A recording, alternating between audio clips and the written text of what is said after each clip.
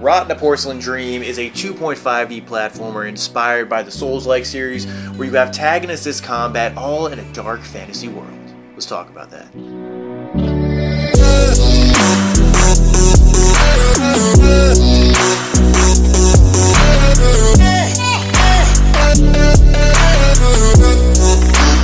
Rot in a Porcelain Dream, where did the name come from? Pretty much from the game's lore. I had a whole list of titles, probably like we had like 100 of them, just like different variations of different stuff. It was one of the weirder ones, but I really liked it because it's weird and it kind of fits with the theme of the game, and we just kind of ran with it. And this is your guys' first game, right? Our first fun game. Two of us used to work in the sim industry, the military sim industry. Yeah. So we did games like, jet trainers and combat training and stuff like that. So kind of your first game as a team together. How big is your team? Right now we're 3 people. And you've been working on this for like a year now or so? Or? So I worked on it by myself for like a year and a half, 2 years, just trying to figure out what I wanted to do, just like experimenting and stuff. And then I asked my friend Mike, who's an artist, who's the main artist of the game, if he was interested. And then he started working part-time a little bit, just like on the side. And then we just went full-time with it. And then we picked up his younger brother a few years ago to help out. Obviously you started this game solo and then you brought people on, so maybe it changed a ton, but kind of how much did, from when you first thought about the game to now, how much did that vision change and kind of the whole story and everything else behind it change? Story-wise, right now, actually, like I kind of wrote the base story on my own, kind of like as we were going through, we're like, okay, we had the world set up and then we started making characters in it and stuff, so we kind of knew all the characters. We actually just ended up cutting a bunch just because of time constraints. Okay. But right now we sent it off to a writer to clean it up because I'm not a writer, so he's like, a lot of it's going to change, I'm sure. Okay. And the dialogue is going to be written and stuff like that, but from the beginning it hasn't really changed much. Gameplay wise, I'd say the first few prototypes we had were definitely nowhere near what we have now, but the vision that we have now is closer to what we wanted in the end. Visually, it's completely changed just because we figured out what we're doing. We had a lot of learning to do. When you say you're sending it off to a writer, does that mean kind of your whole story behind the game is really kind of in flux at this point? It's not really in flux. It's more like the skeleton of it.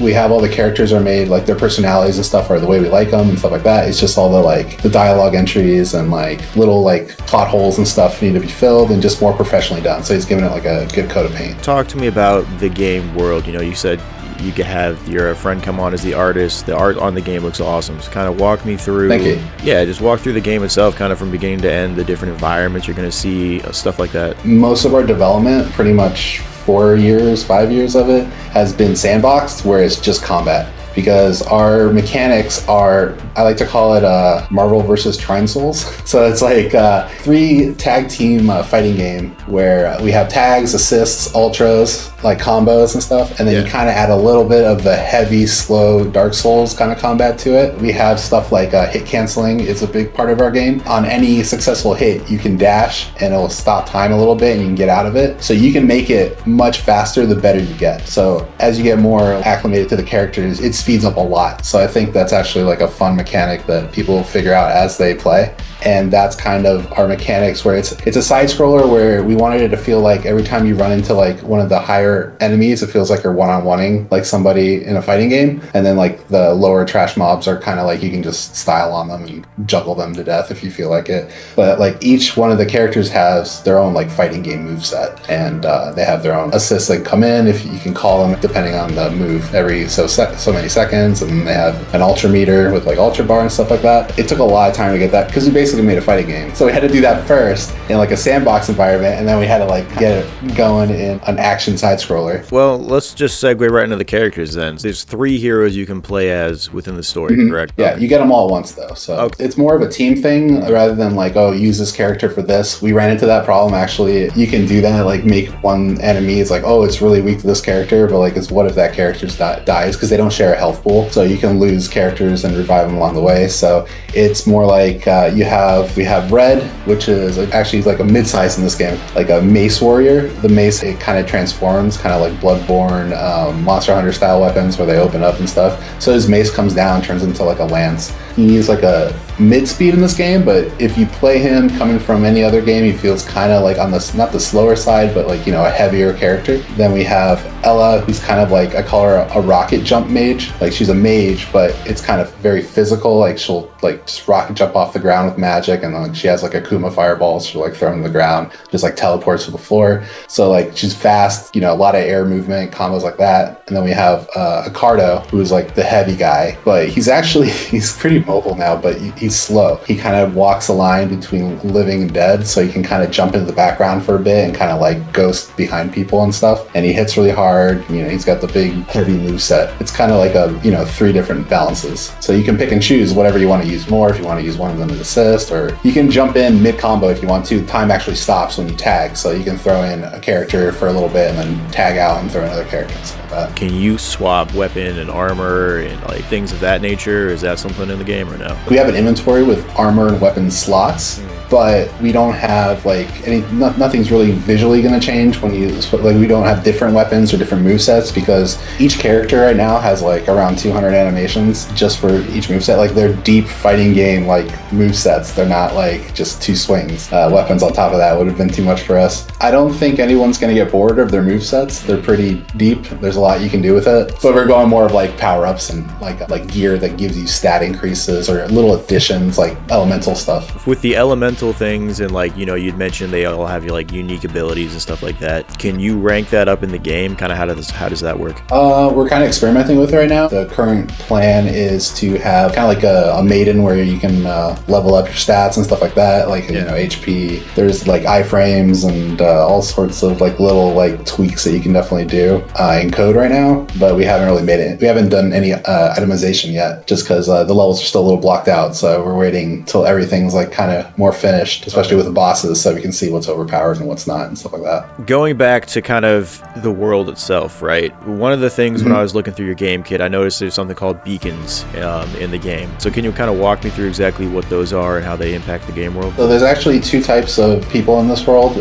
We call them fragments and beacons. Okay. And the most basic way of saying it is beacons are like people with stronger spiritual energy. Their influence changes the world around them in a way. So you kind of think of it like a Venn diagram where you have like a boss that's just exerting all this influence over his land, and if he has a certain like aura to his presence, like trees might look different depending on who's there, or like you know, water might be different, so like it changes everything. Okay. And then they kind of like overlap with each other. So as those bosses get cleared out, certain things can change, and it just plays like that. One of the bosses, he has an effect on the world where it's like the entire area is deafened, where it's like it sounds like you're underwater basically, where everything, like, you can't hear things, and like all the colors are muted.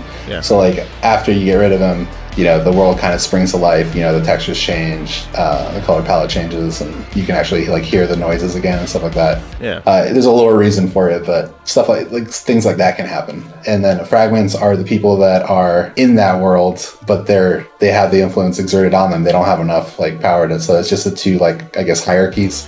So it's just a classification system, really. Like all the bosses, for example, are beacons, and the main characters are also beacons. Gotcha. So. You mentioned the fragments. So are those your equivalents, kind of like the NPCs you interact with in the game? Not necessarily the ones you interact with.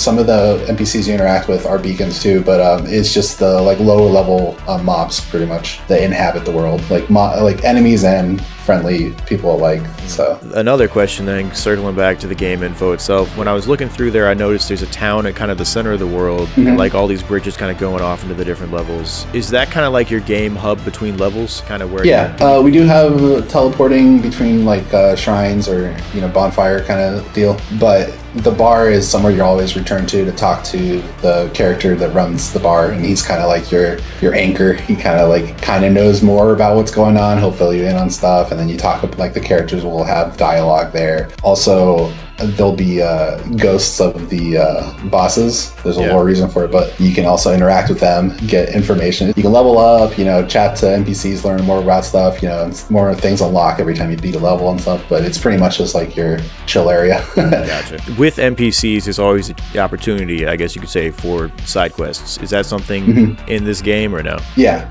So most of our NPCs, like we don't have too many of them. They're actually like custom made to stand out. One of them, for example, is we call him Upus. He's our vendor, and certain things happen depending on what the player does. And I'd have to show you a picture of him, but he starts out like a normal looking person. But if you trade him certain things, or you buy too much from him, or you don't, like, he starts corrupting and rotting, and then eventually he turns into this crazy looking guy. He's like giant. Pull it up really quick. Oh, you want me to pull it up now? Yeah, why not? Let's see what he looks like. So he'll start off like that, and there's a whole, like, you'll see him in a certain spot, like hiding, and then he'll get a little like bloodier and stuff happens to him, and then that's his like ending form. So we're trying to make like each NPC not just someone you talk to and like be like, okay, like, hey, go that way or something like that. They have like a whole thing behind them, and we have about like 5. They're like, multiple models, like lots of stuff's going on. So they're not like minor characters. They each kind of have like their own separate storyline you're gonna kind of see as the game goes on, basically. Yeah. That's a perfect segue into the next question. Can you kind of walk me through what you want the story to be exactly when it's finished, and kind of how it evolves and brings in the NPCs and all those different elements? So, I mean, we have a lot of very custom, interesting, I think, at least bosses. So it all kind of revolves around the bosses and those 3 main characters. And the basic, if I had to just like give you a few second like pitch, it's that the world started to rot, and all the beacons like have a cause in it, and you're trying to figure out why and what's going on. And the 3 characters that you play are immune to all the craziness that's going around, and they don't know why. With any action game, I think there's a lot of challenges with the development, right? Because you're trying to balance things, and you can have a lot of bugs along the way. So with you guys, from beginning to end, what was the biggest difficulties in development? Well, the worst part about everything is just that everything takes so long. But the most challenging thing, I think, is just getting the game to feel right. Because like you go and you play all these like, really good indie and AAA games where like the gameplay feels good, and then you go and like put in a new prototype and you're like, this doesn't feel right. And then you just have to like keep tweaking these little values, like when somebody gets hit, like if you don't make them move back fast enough, it just feels slow and sluggish, and it's like, I can't believe that one little thing made such a big difference, but it does, and you have to sit there and do all the details, because otherwise it just doesn't feel right or look right. Kind of what's your roadmap in 2022? What's kind of the plan moving forward? We'd love to be finished soon. It's been a while. Right now we're on a boss rush, we call it. We're doing all the bosses, like animations. Well, they're all designed and modeled out and everything. So right now we're doing boss animations, encounters, AI, polishing, getting all that finished. And then I'll probably go around after that and do all the sound effects after. And then once we have those bosses in, we will have pretty much all the combat that's for the game. Like we already have the NPCs, the smaller guys done and stuff like that. And then we're going to go full blast on the levels. Hopefully the writer will send us back the finished like copy of the script and everything. We'll shoot it out to, we're working with like awesome composers and like a voice acting studio, and we don't have a lot of voice acting. It's like a made up language. Okay. So that is just, I just like the sound of it better. Just like when it's not English, I guess. I like the Monster language and stuff. When you say made up, do you mean like what Nintendo does? No. Okay. It's actually Greek, but I've changed around the syllables, or not the vowels, and it sounds like a whole new language. I know you said, you're kind of polishing a lot of things. There's a lot of things going on with it right now. Do you have an estimate you want to shoot for when it comes to a launch date at this point, or no? We're trying to get all of it in by the end of the year. I don't know how long the polishing after that will take, but we're definitely coming around to finishing all the, at least the combat content. It'll just be level stuff after that, and I'm not sure how many cutscenes we're going to be able to do, but we do have some, like, not heavy cutscenes, but we have some smaller, like, I like to call it like vagrant story cutscenes. It's kind of up in the air how many of those we'll be able to do, but we're shooting to be done by the end of the year. Alright, there you have it. That is Rot in a Porcelain Dream. It is an incredible looking game. I cannot wait to play it. The combat looks awesome, if not challenging, and all of their social media is down below. Make sure you go check that out. But before you go, why not like, comment, and subscribe to this guy right here. I am Nick, this is the Side Quest, and I will see you all later. Take it easy.